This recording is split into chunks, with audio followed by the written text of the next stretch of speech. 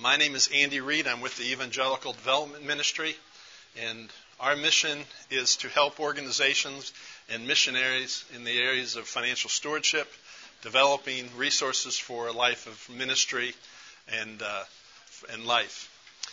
I want to begin just opening with a word of prayer. Would you pray with me? Heavenly Father, we thank you for our time together today. We ask that you would bless it. Father, we ask that you would guide and direct our discussions. And Father, we thank you for the opportunity to be together and to look at some of the principles that you've given to us through your word that help us to develop resources for life and ministry. We realize that you are the giver of all gifts. And Father, it's not our responsibility, but to raise the funds. It's our responsibility to present the opportunity. And Father, let your Holy Spirit work in the lives of men and women to partner with us in your ministry. Well, Father, we thank you now for this time and pray these things in Christ's name. Amen. Great. Thank you very much. Thanks. Plug up your laptop before you too. Okay. Right here. There you go, sir. Very good. Thank you. No problem. Okay. By way of introduction, I want to talk about three kinds of thinking. That is Great Commission thinking, faith thinking, and principle thinking. We talk about Great Commission thinking. You're going to hear me refer to the term Ministry Partnership Development, or MPD. Ministry Partnership Development is a way of raising funds for a life of ministry and developing resources. First of all, we have to realize that Ministry Partnership Development is a ministry. This may seem a little strange to some of you who said, well, I've always raised funds so I can have a ministry.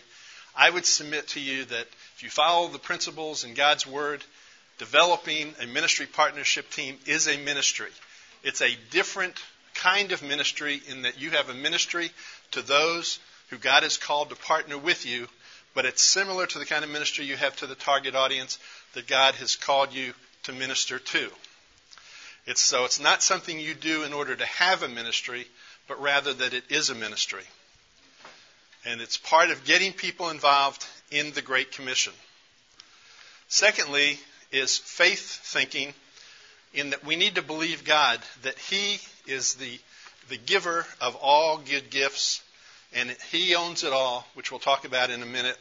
So we believe that if God has called us to ministry as either a short-term missionary or a career missionary, He is going to provide the resources for us. And we have to work as unto the Lord, realizing, again, that He is the one who causes a person to partner with us. For those of you that are coming in, there's some outlines over here if you want to pick those up. Third is principle thinking. There's two kinds of principles that we deal with in life. One are techniques. That's the way we tend to do things, where principles are the basis for our success. And so if you're looking for what is the long-term success, the techniques, while they're useful, are not what's going to determine the success. As the Apostle Paul said in Philippians 4, verses 10 to 19, the whole book of Philippians is a thank you letter from Paul to those who supported his ministry. He said that the Philippians were concerned for him, but they lacked opportunity. He said the Philippians did well to share with him when they did have opportunity. And the Philippians sent a gift more than once for his needs.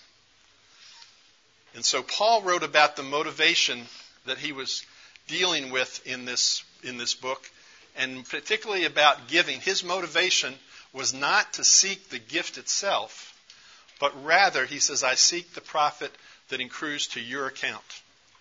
So one of the facets that we have to realize is that this is a spiritual activity. It is a ministry, and we're not just raising funds to pay for our salary, but rather we are getting people involved in the Great Commission, and the profit would go to their account.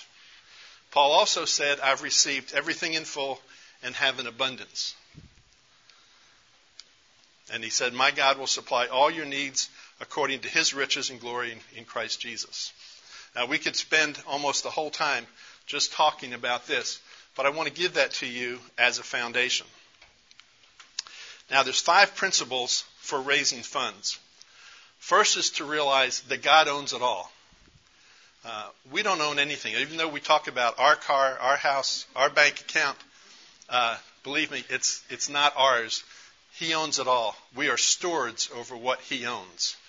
And that's true of people that you will be approaching to becoming ministry partners with you. Which leads us to the second point, and that is Christians are givers. And we'll talk more about that in a few minutes. So we should not be afraid to approach other believers to become partners with us in the ministry. Thirdly, God wants me to ask. Paul said you lacked opportunity. Part of our role in ministry in raising funds is to ask people to give them the opportunity to become ministry partners with us in what God's called us to do. Fourthly, what I sow, I will reap. And I'll probably step on some toes here, but there's 2 points to this. One is, if you work sparingly, you're going to reap sparingly. If you work hard, you're going to reap bountifully. But also, the other side of that coin is, if you're not giving, don't expect other people to give to you. So you need to be sowing if you want to be reaping as well. And then fifthly, our Father has an abundant supply. What I mean by that is, if you approach somebody, it's not a question of addition and subtraction. That, if this person supports me, they're going to stop supporting someone else. No, God's resources are infinite, and so it's always an expansion of the pie, not a different allocation of the slice of the pie, if you would. So His resources have no limits. The first key that I want to talk about in this ministry partnership development is to realize that people have a need to give. Now, you're not going to get a test, but we are going to have just a quick quiz.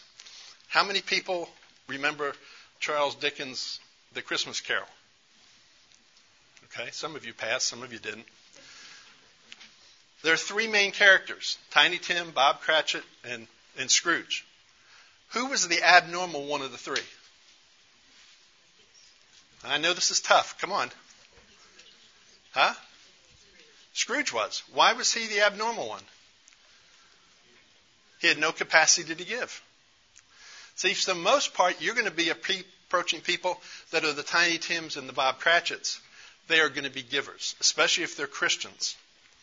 So we have to realize that people have a need to give, and that need to give is greater than any person's or organization's need to receive. All right? So as background when it comes to that is to realize that we have been created in God's image. Now, what's one characteristic of God? He's a giving God, right? He gave us His Son. So if God, one of the characteristics of God is He's a giving God, then we're created in His image, then what about other Christians? They're like us. They're also created in His image, and they have the same character of giving. So God is a giving God. We need to realize that. Now, in this first principle of ministry partnership development, I want to talk about 10 reasons why people need to give, or why people give. Not all of these are going to be biblical reasons. But if you don't realize what the person's motivation is, you probably will not make the connection as easily as possible. First of all is people want to be a partner in something that they see as valuable. They want to be a partner in something they see as valuable. Now, part of that means is you've got to be prepared to share your ministry, share your calling, share the motivation that God has put on your heart. That way people will see the value of what you're going to be doing. And then they will want to become a partner with you in that endeavor. Secondly, people will give to participate vicariously. Not everyone can go. They may have geographic limitations. They may have relational limitations. For right now, for the last year and a half, my father-in-law has been living with us. That restricts my wife's ability to go with me on the field because she's become the primary caregiver. but she can participate vicariously through the support and through the giving that she supplies. There are many other people like that as well. Some people have the resources, but not the time, so they participate vicariously through their gifts. Thirdly, they want to see a specific purpose accomplished. And they see what you're doing as important. They see the purpose of what you're doing as important, whether it's reaching people for Christ, touching them physically through the medical training that you've had, whatever that is. They see that purpose as something that they want to see accomplished, and so they give to help that become a reality. Thirdly, they give because they want to achieve or maintain a sense of self-worth. In other words, they want to be seen as someone who's generous and giving, and that makes them feel better about themselves. Fifthly, it's because they love Christ. And this is a way that they see as being able to give back to Him. Okay? 6, they want to meet a specific need. Now, somebody's going to say, well, isn't that the same as a specific purpose? No.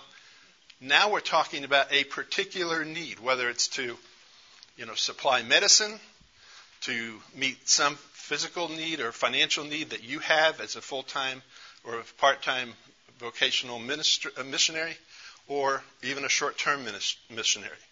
They want to see that need met, so they give to help meet that need, which means that you need to be able to share that need with people.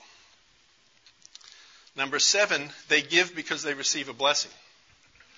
In other words, they'll tell you, I can't outgive God, but when I give, I get so blessed, I want to give more. And so they give because of the blessing that they receive. 8, they give for financial security reasons. Now, there's two sides of a coin here.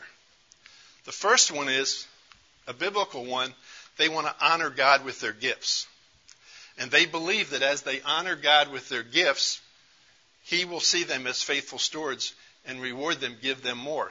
The Bible says that if we're faithful, He's going to be faithful to us. Now, I'm not talking about giving to get for ourselves, but I'm talking about the ability whereby people give and God sees them as a worthy steward, and so He gives them more to have stewardship over.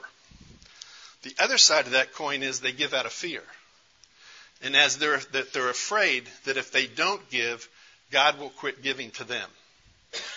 Again, this would not be a biblical motivation, but this is what motivates some people to give.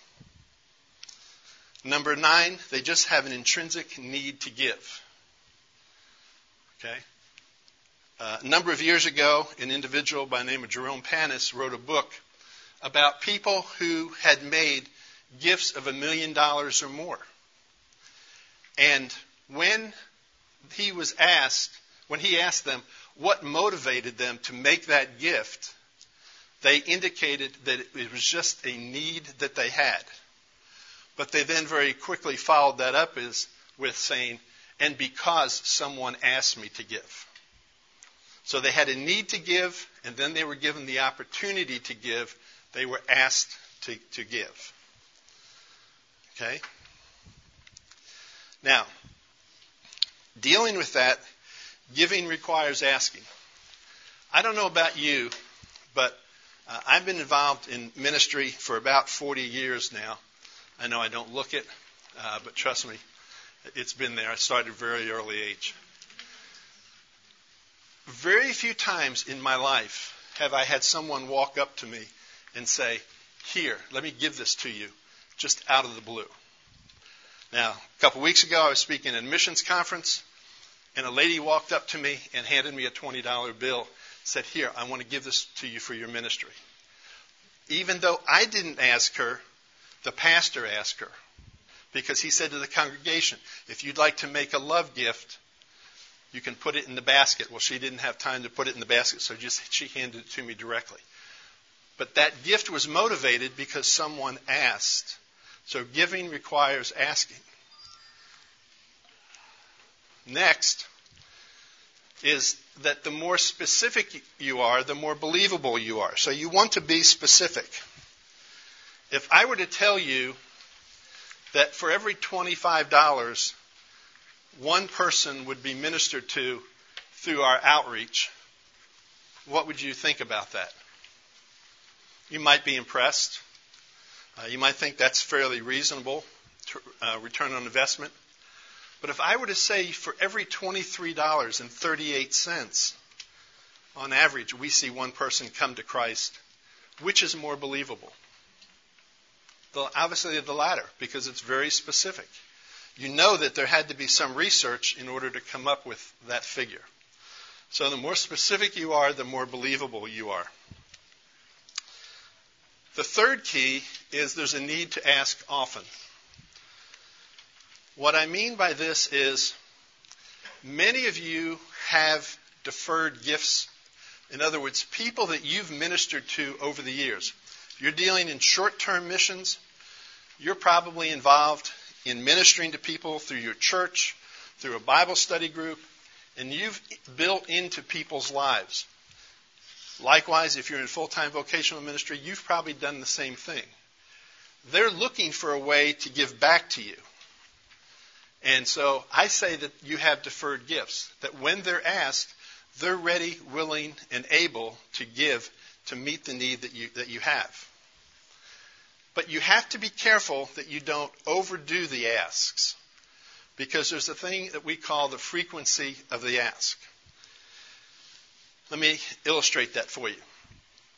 If I see my friend John once a year, and I call him up and I say, John, I'm coming out to Tyler, and I'd like to have lunch with you. He says, okay. So I take him to lunch. I tell him about this wonderful ministry opportunity. I say, John, wouldn't you and your wife like to invest in this ministry? And he, being the generous individual that he is, he says yes. So he writes out a check. He doesn't hear from me for another 12 months. I call him up and say, hey, John, I'm coming out to your area. How about having lunch? He says, okay. Go through the same thing. Again, he makes a gift. Doesn't hear anything from me for the rest of the year. Third year, I call him up and say, hey, John, I'm coming out to have lunch. What's his impression of me? Come on, don't just laugh. The only time he ever hears from me is when I want money, right? And so for those of you, especially those of you that are career full-time vocational missionaries, be careful that the only time that your ministry partners don't hear from you is when you want money. Make sure that there's other communications. Now, let me give you a different illustration. I go and see my friend Dean at least once a month, and we go out to lunch. We have a great time. We have a great relationship. We have a lot of things in common. We have a lot of interests that are the same. Once a year, I share this ministry opportunity with my friend Dean. And Dean says, yes, my wife and I would like to invest in that. And he writes out a check. For the next 11 months, we keep going out for lunch and having a good time. 12th month rolls around, and I ask him for a gift again. Same thing happens the next year. What's his impression of me?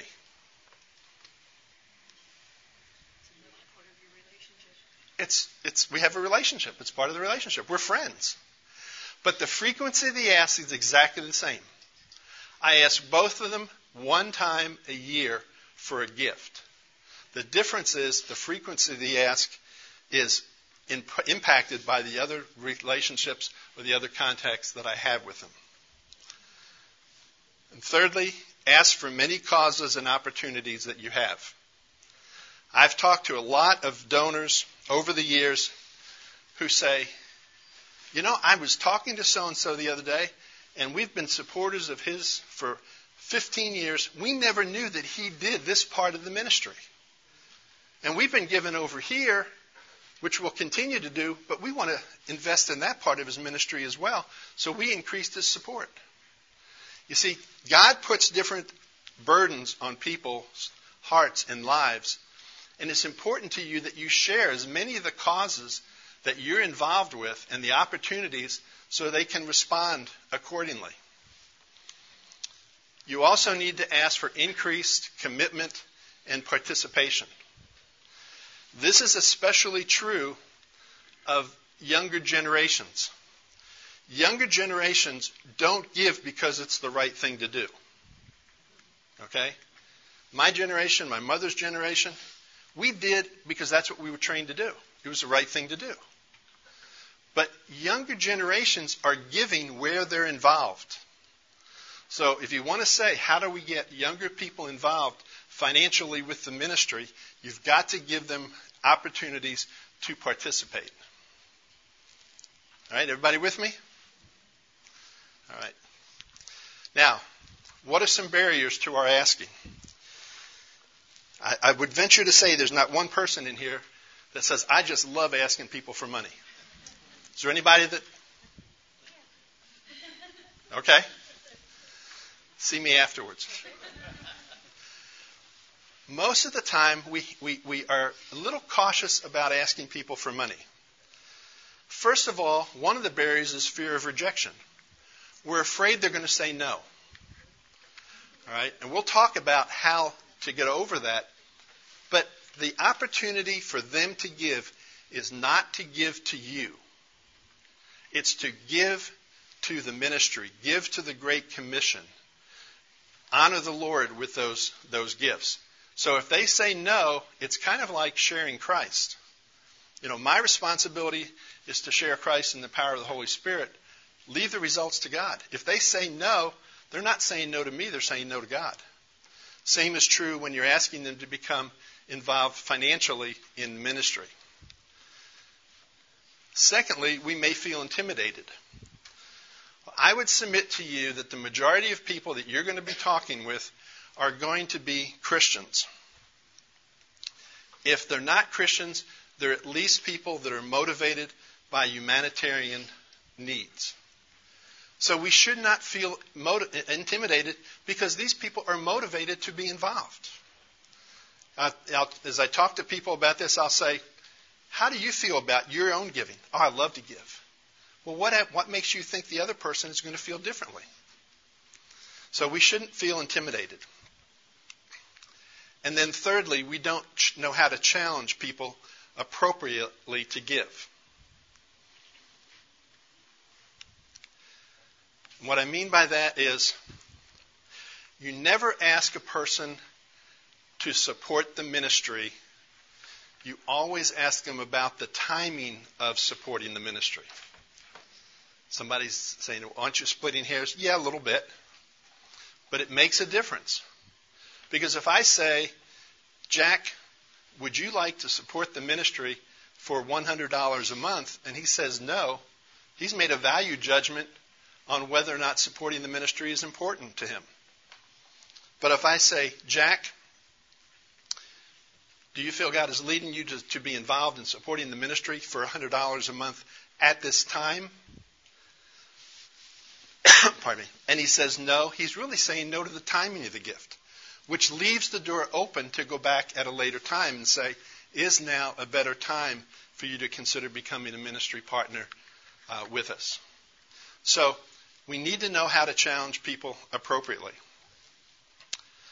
Next, people give primarily for emotional reasons, but they justify their giving with logic. They give primarily for emotional reasons, but they justify their giving with logic.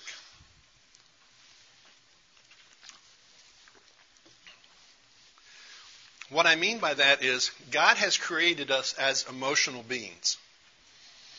Consider the rich young ruler. He went to Jesus and said, what must I do to be saved?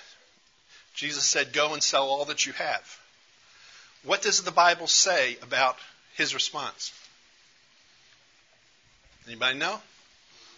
He went away sad. See, there was an emotional response. Now, I'm not talking about emotionalism, where you play on people's emotions. But you have to realize that people are going to make a decision emotionally, and then they'll justify it with logic. I like this person, I like this organization, I like the results that they have. That's all justifying it with logic. But the emotional part of it is what impacts them directly in terms of what they're being asked to consider. Next, people like to give for future plans. Therefore, we need to have a plan. If your mission or ministry or organization has a plan, you better know what that plan is and be able to explain that plan to other people. Because people want to know, what is it in the future that I'm going to become involved with? If all you're talking about is the past, that's good, but it just gives credibility, but it doesn't motivate current or major gifts. Future plans are what motivate people to make current or future gifts. I'm sure you've all heard at one time or another that, when it comes to investing in the stock market, past performance is no guarantee of future results. Same thing is true here. Well, that's great. That organization has had great results, which gives credibility, but it doesn't guarantee anything in the future. So people want to know, what is your plan? What is it that God is calling you to do? That's what's going to motivate current gifts or major gifts. Next, people like to give what they are expected to give. Somebody's saying, what do you mean by that? If I were to say to Paul here, Paul, when we're finished, I need a ride. Would you give me a ride? Okay, they say emotional response. Sure. No, that's true. But then, what's the next question? How far do you want to go? Where do you want to go? Because if I tell him I want him to drive me back to Dallas tonight, he may reconsider that. All right? Well, the same is true with giving. If people don't know what you're asking them to specifically do, they may not know how to respond. Whatever you can do is a recipe for failure. If somebody says, if you don't ask appropriately, and they say, well, what are you asking me to give? How much are you asking me to give? And you say, well, whatever you can do is fine with me. I venture to say, if they pulled out a dollar bill and gave it to you, you'd be a little disappointed, because they would not have met your expectations. I had a friend one time that I was helping him in this area, and he was having trouble raising his support. And I said, come give me your presentation. He did a great job giving me the presentation until he got down to the close, the ask. And it was general in nature, and I said to him, so, what do people generally give? And he said, well, I've got people that give $5 a month, and I've got people that give $1,000 a month. Jump in wherever you feel comfortable. I said, this is not a swimming pool. I'm not jumping in wherever I feel comfortable. That's such a broad range. I have no idea what your expectations are. But I'd like to know what they are so I can meet them. When people are asked to give less than they're able, they're generally embarrassed, because they're saying to themselves, gee, he or she doesn't think I'm very capable of giving. 9.99% of the time, 99.99% of the time, they are not going to say, well, I could give double what you just mentioned. They're going to say, okay, I can do what you just mentioned. They may be a little embarrassed. If they're asked to give more than they're able, people are generally flattered, as long as it's within reason. We were working with an individual one time, prepping him to go in and talk to a foundation about a gift. We shared with him what the assets of the foundation were, how much they gave on average every year. He got involved in the meeting, involved in his presentation. He got so excited, he asked him for more money than they had assets in the foundation. They were not flattered. Okay, that's a little bit different, because they know that all that information is public knowledge. But what my experience has been in raising support for as many years as I have is that if people are asked to stretch a little bit, they will do that to try to meet your expectation, as long as it's within reason. The fourth key is asking for referrals. You always need to be prospecting. I've seen people over the years, the economy is cyclical. Comes in cycles. If you're not prospecting all the time and developing future ministry partners, when you get to that downturn, you're going to be short on support. So one of your goals ought to be to always have qualified leads that could be seen personally under favorable conditions. If you're going to be and achieve superior results, prospecting must become as natural as breathing. I'm constantly adding new people to our mailing list that I want to develop a relationship with, that I can go see at some future time and ask them to become ministry partners. All right, so how do you ask for referrals? Well, one would be by suggesting categories. Dr. Smith, are there 2 or 3 other physicians that you work with down at the hospital that would share our vision for? Okay, that's suggesting a category. Whereas if you just say, Dr. Smith, who do you know? The response is going to be, well, I don't know, give me some time to think about it. But if you give them categories, they're almost always going to come up with a couple names they can give you. Secondly, asking for referrals using a directory. They say, I'm a member of XYZ church. Is it possible you have a church directory that you might flip through to see if there's 2 or 3 people there that you fellowship with that would share our mutual concern and burden for whatever your mission is? Or referrals by suggesting categories, which I got ahead of myself there. Using a precompiled list. I'm sure some of you have had people say, I've heard, Jack Smith is a very generous giver. He's very wealthy. You ought to go see Jack Smith. Well, I don't know Jack Smith. Well, I don't either, but I've just heard he's really good. You ought to call him and find out.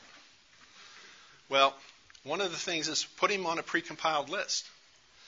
And so when you meet with other people, you would say, I've got 3 or 4 names here that people have suggested that I contact. I don't know them, but would you mind looking at this list and see if you have a relationship with them? Because generally, there's going to be people that you're going to run into that they know the person, even though they may not know the person's ability to be involved. Just real quickly, I was helping a small Christian school, and they were doing a building campaign. They gave me a precompiled list. And I looked at that list, and I saw a name there. Name of my son's soccer coach. And I said, I can't guarantee it, but I'd venture to say that's probably my son's soccer coach. So next time we had practice, after the practice was over, I said to the coach, hey, coach, I was talking to so-and-so, and before I even got finished, he said, yes, that's me. And so then we had an opportunity to talk about the involvement that I had with this group, opened the door for them. They had an appointment. He set up an appointment. They got a $10,000 gift. So using precompiled lists are important. What you have to remember is prospecting is the lifeblood of ministry. You have to realize God is going to call people to move on. God is going to call people home. People are going to run into some kind of financial. And if you don't have new prospects to deal with, you're going to find yourself short of what needs you have. So you always want to be contacting people with the ability or the capacity to give and the desire. Just because a person has money doesn't mean that they're willing to give it. If they don't have the desire to go along with the capacity. So a good prospector with a well-organized, active reservoir building file will have to work hard to find all the time necessary to contact, to work with all the prospects that they have. And in times like these, the messenger is important. You always want to find a third-party endorsement that will increase givers' confidence and excitement about your ministry. That's why referrals are important. Because someone calling up a friend saying, I'd like for you to sit down and meet with Andy Reid, then his credibility or her credibility goes along with me when I meet with that person. And in today's economy, that's important. The 5th key is love. It determines how quickly you raise your support, It also determines how well you maintain your support. If you don't have love for the people that are ministering with you as ministry partners, it's going to be a very difficult road to hoe. Okay? But I would submit to you, ask God to give you a real sense of love for these people. You're going to find opportunities to minister to them when no one else can because you've built a relationship with them. Just the other night, I happened to be up in the Northeast and had coffee with a friend of ours who just lost her husband. Okay? Her comment to me was, "Thank you for calling me. You can't believe how many people feel awkward now that her husband's gone." Okay? That's because my wife and I have shown love to them over the years. We have more than just a financial or ministry relationship. We have a personal relationship with them. And number 5, the most fundamental step in ministry partnership development is a thank you letter, thank you note, or email, not a text. Okay? Texts are great for a lot of things, but it really doesn't communicate a lot of gratitude when you send a text. And if you say thank you, you will be avoiding ingratitude. Now, what are some elements of a thank you letter? First, it's acknowledgement. Acknowledgement of the gift, the amount of the gift, the purpose of the gift, expressing appreciation for the gift. This should all be on your outline here. Okay. Well, then sign up and I'll send you the PowerPoint. Achievement of the gift. I really need about 5 hours to do this. And then reasons for your partner to give again. In other words, what's the future look like? All right? So, acknowledging the amount of the gift, the purpose of the gift, appreciation for the gift, what the gift achieves, what are the results, and reasons for your partners to give again. Now, what is effective ministry partnership development? And I know this is on your outline.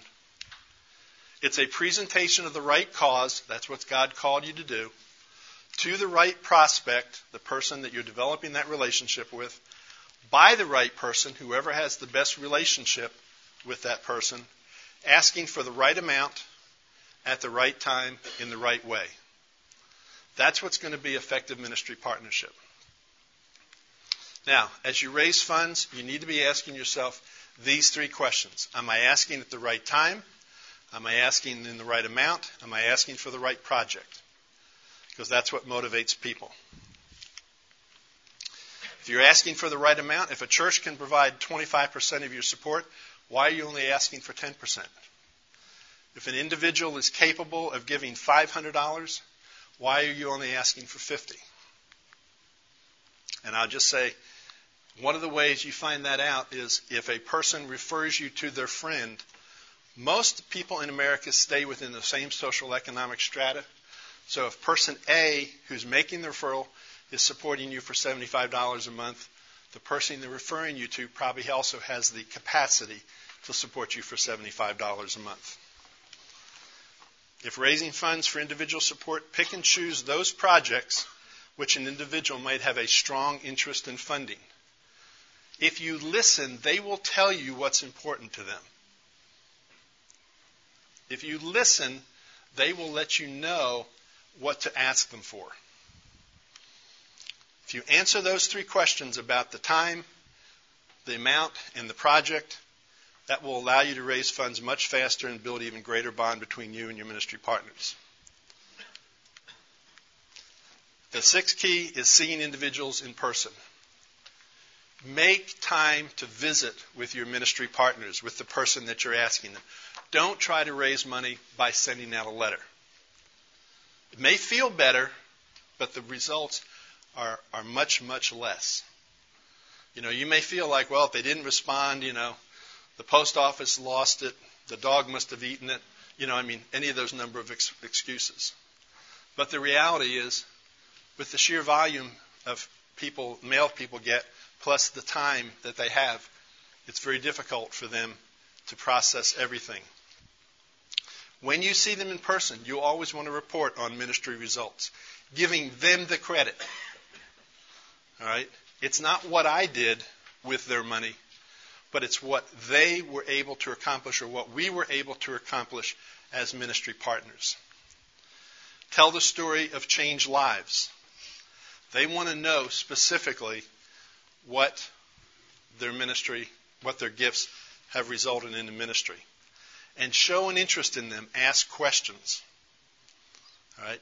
Again, they will tell you more about themselves than you would ever plan to ask. I had a guy call me one time, and he said, guess what I just did? I just bought 10 goats.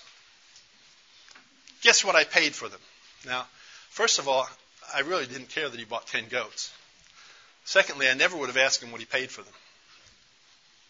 But he wanted to tell me that he just spent $100,000 on 10 goats. Okay? Now, this guy is one of those guys that everything he touches turns to gold. 2 of them died on the way being delivered, which I thought now's probably not the best time to ask for support. But then he told me he already sold 2 for $25,000 each. 4 others were expecting, and he already had those sold at $10,000 each. Now, for those of you that aren't math whiz, that's $90,000 out of a $100,000 investment, and he still had 6 of the goats left. Okay?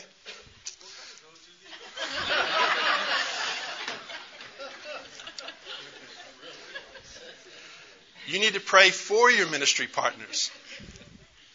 That's P-R-A-Y, not pray, P-R-E-Y. Okay? In terms of developing them, and I'm going to have to go through this fairly quickly, but I put it on your sheet. In the appointment itself, you need to be friendly and cordial. Most of you are going to be that naturally. Be open, be honest, be transparent, yet be professional. That's what's going to create a relationship. You need to establish rapport. Give a clear statement of purpose of why you're there. John and Mary, Brenda and I are here because we want you to prayerfully consider becoming a ministry partner with us to help reach people for Jesus Christ. Simple as that. You need to come up with your own statement of purpose, but you need to develop something along that line. Then discuss tentative benefits. What are the benefits for them becoming a ministry partner with you? Not what you think the benefits are. What will they think the benefits are? Talk about pertinent areas of interest and concern. You have to be sensitive here because it can take a lot of time if you're not careful. But you do that by asking probing questions, questions that can't be answered yes or no. Relate their interests to the gospel if they're Christians. And then be friendly. In the presentation, this is where a lot of education and motivation takes place. You need to know the case for your ministry or your organization.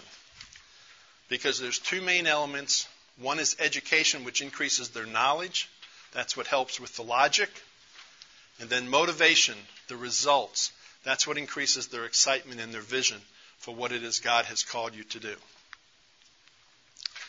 You need to have a brief testimony, either about how God called you into ministry or how God continues to call you into ministry. What is your specific involvement? What are you going to be doing? Believe it or not, people are interested, but you need to relate what you're going to be doing to the overall objective of the organization. Storytelling. Be prepared to tell stories. Spoken at church, I was given 3 to 5 minutes. All I could do was tell 3 stories. But if people listened, they understood what our ministry is about, given the 3 stories that I told about. And then check for understanding. Make sure they know what it is you're doing before you ask them to become a ministry partner. Now, in terms of a successful close, summarize the benefits. Again, those are the benefits of what the person says or thinks they are. Share the concept of partnership, that I'm asking you to become a partner, that together we might accomplish XYZ purpose. Share your specific financial need. Again, people want to meet your specific needs. Now, what I would not do is say, well, we need to raise $100,000. Would you give $50 a month? That would be sharing your specific financial need, but it would be hard for them to see how their gift is making impact. So if you have a specific period of time, let's say you want to be on the field in 3 months, take that $100,000, break it down by 12 weeks, and then use a weekly goal of this is what I'm asking God to supply within the next 12 weeks so I can be on the field by XYZ time. Ask for a particular dollar amount. If you don't know how much to ask for, at least ask for a range, like $150, $100, or $50 a month. That's using a range. Ask in the right way, like we talked about. Don't allow the person to say no to you personally. Then be quiet and allow the person to respond. It's going to sound like a long period of time, but generally it's just a few seconds. Then conclude the appointment with a review of the contribution process. What will they expect? That you want to develop a prayer team where you pray for them, they pray for you. You're going to be sharing prayer requests with one another. Then you ask for referrals, as we talked about earlier. In conclusion, be a friend raiser, not a fundraiser. Give your best to the work of the Master. Don't do your support raising when you're tired or say, when I get around to it. I got cured of saying that when I get around to it when some of my staff came in one day and they gave me this round piece of wood. And it was stained. And in the middle of it, it said TUIT. They said, now you have around to it. I went on, I want to hear that again. Come on, they're better grown than that. All right. Realizing that according to the Apostle Paul, raising his money is not something you do to people, but it's something you do for them. And I've listed these out on the sheet of all the different things that the Apostle Paul says. Grace will abound to you. You'll have all that you need. You'll have an abundance for every good work. The results of your righteousness will increase. You'll be made rich, so you'll be more generous. Thanksgiving will go to God from the asker. You will supply the needs of the ministry. Thanksgiving will go to God from the recipients. You will prove your position in Christ. Recipients will glorify God. Recipients will pray for the givers. And recipients will long to know the givers personally. Now, if you haven't picked up an outline, pick one up over there because all that's listed on there.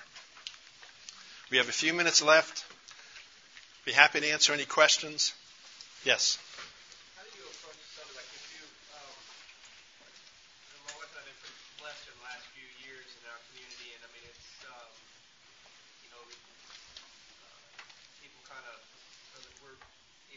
We're comfortably living right now and everything and see the things that we have. And then, we're looking at possibly no long-term mission or to start going out and asking for money and fundraising and people looking at you go, why are you asking for money when you've got this, that, you're doing pretty well there. Mm-hmm. Now, it kind of makes us uncomfortable too, going and asking. That's where you've got to get to the place that they're not giving the money to you. They're giving money to the ministry to accomplish the mission or the purpose of the organization. You're going to have a part in that. And the fact is, you're giving your lives. Okay, so yes, you may have resources right now, but you're walking away from all that to become involved.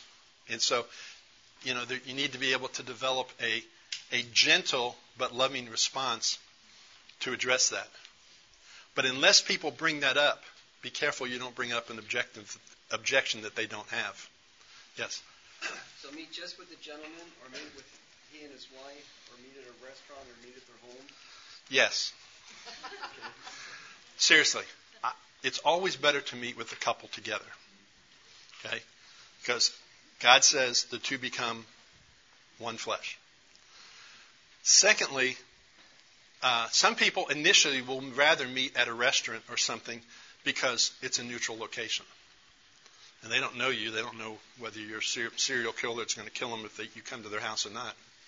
And definitely if you're a woman, you don't want to go to a house, where there might be evil people.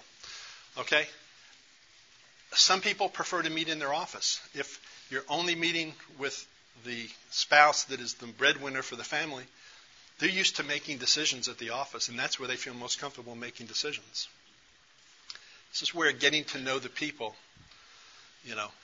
comes into play.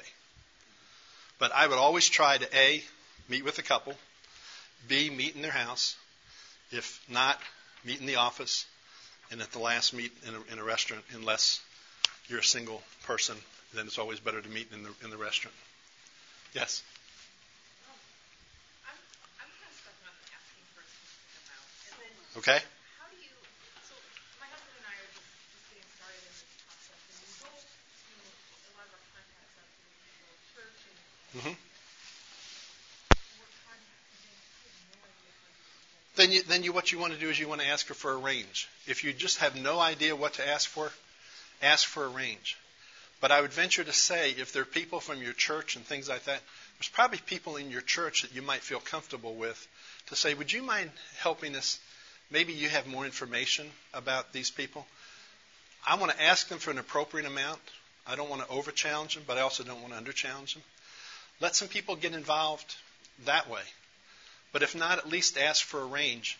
And generally, people are giving in the range of $100, $50 to $100.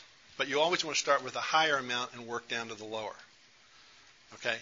And if you say $100 a month, $75 or $50 a month, and they say, gee, we'd really like to, but I don't think we can do that, don't suggest another amount. Say, what amount would be appropriate? Let them tell you. Because they may be thinking we could do 40, and all of a sudden you say 25, and they say, okay, we'll do 25. Okay? Yes? We have about 20 people that said yes, and that's yes. And how do we get them? How many times? We can't keep calling them. How do you get them? So God's just put us on our knees on this one. But okay. How do you get from yes and actually giving it? Okay. Don't take this the wrong way, but that's the problem if you don't ask for an amount or at least give them a range. Because they're trying to figure it out, you're trying to figure it out. And so you may have to go back to them and say, I realize we didn't talk about a specific amount, but here's a range that most people are giving in. Would you prayerfully consider that range? And then here's the key.